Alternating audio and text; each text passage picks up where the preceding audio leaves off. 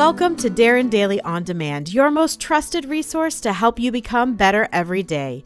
We're in the midst of a special 11-part series that Darren created to help you design the best year of your life.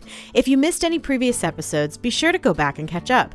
To help you execute on all these ideas, be sure to pick up a copy of Darren's Living Your Best Year Ever, a proven system to achieving big goals journal and achievement management system. Just go to livingyourbestyearever.com. Now here's your success mentor, Darren Hardy. Step 2, year in review. There's an important process that I learned in life called plan, do, review, and improve. In this section, we'll examine your past successes and failures.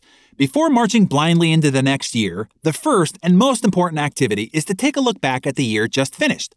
Take an inventory, add it all up, and see how you did. What were your successes and where did you come up short?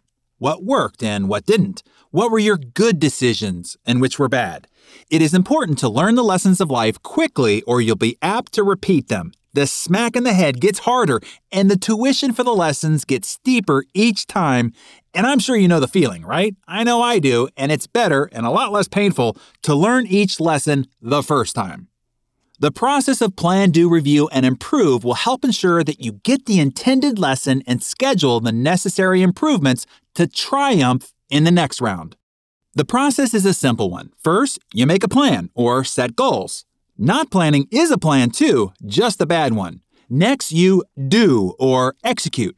Then you assess how you did in review.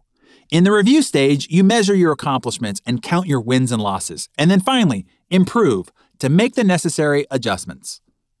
Here's a quick tip. When doing my yearly review, I keep last year's calendar, photo albums, online photo storage service, Facebook, or whatever handy to keep and jog my memory of all the events and activities of the past year. It helps you remember all the things that you did last year. Skip this step and you might not even realize that you are off course until too much time has passed. Too many resources have been spent and your life is on the rocks.